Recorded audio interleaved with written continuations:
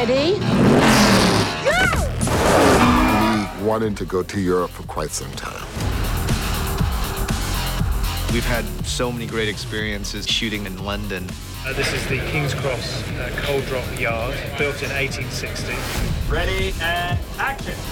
Welcome to Lambeth Bridge. Lambeth Bridge was built and opened in 1932 by King George V. And this is actually meant to be set in Russia, although we're cheating it here in the UK. We're in Waterloo Station. The concourses here are just fantastic. It's a filmmaker's dream, really, because it's such a controlled environment. Welcome to Gresham Street, very historic place in the city of London. We're here at Tuner Scene, and I was very excited to find the Treasury Building here.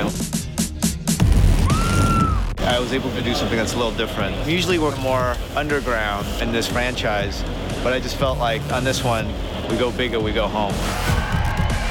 My favorite part about that tuner bill is where it leads.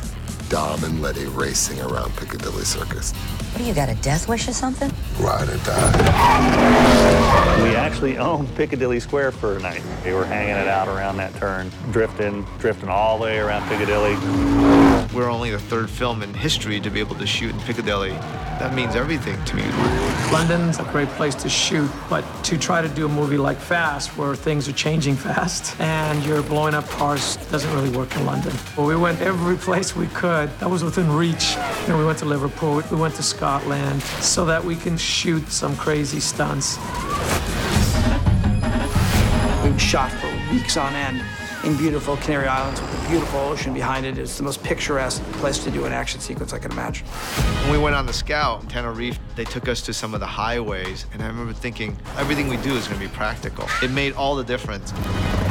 We've got a tank, we've got multiple cars getting smashed, bridges getting shot up. If we did not have that section of road, I don't really know how we would have been able to do that sequence.